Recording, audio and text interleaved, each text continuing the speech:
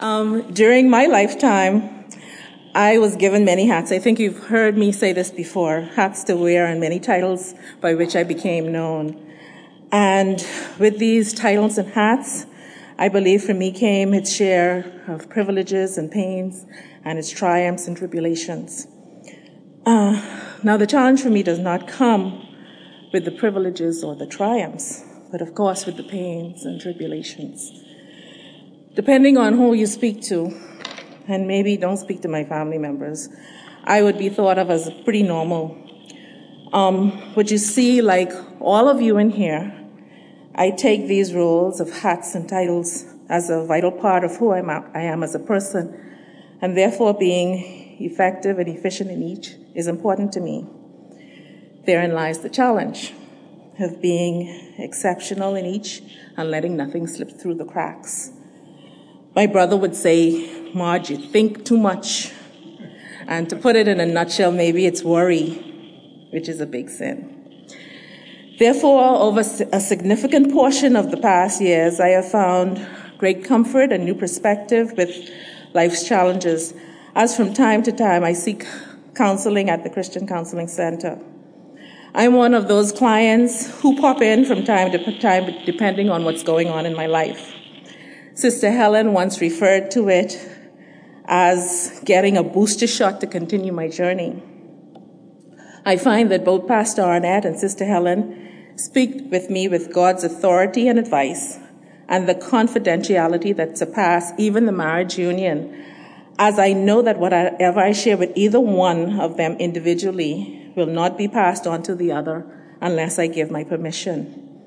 And that is really incredible, for you see, they have both known and been acquainted with my family for years and have been advisors and confidants to each of us individually and collectively even over the years.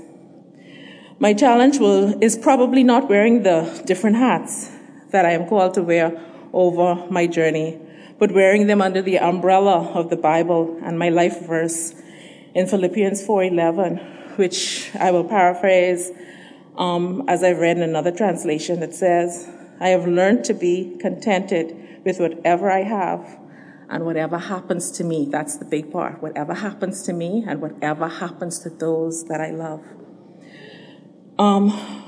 When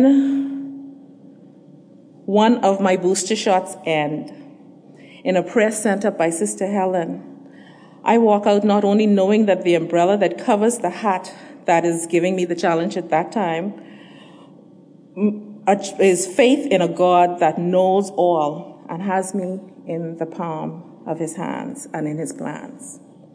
I leave having shared with Sister Helen a challenge, but with the knowledge that this too shall pass. That is my contentment. And often with a phone call back to her or a follow-up call from her to me, I am able to share what God has worked in a particular situation or even worked in me to alter my perspective. You see, I am learning that this is not about the challenges we have in life, but about how we choose to let God do his work in them. We have a unique position here in this community at Calvary Bible Church, as we have the staff of CCC who I believe God has placed among us to direct us through the difficult times. I would like to encourage you here to use this safe haven to your good and to his glory. And I would like to publicly thank them for being God's specialized tools here at Calvary Bible Church and the community at large. Thank you.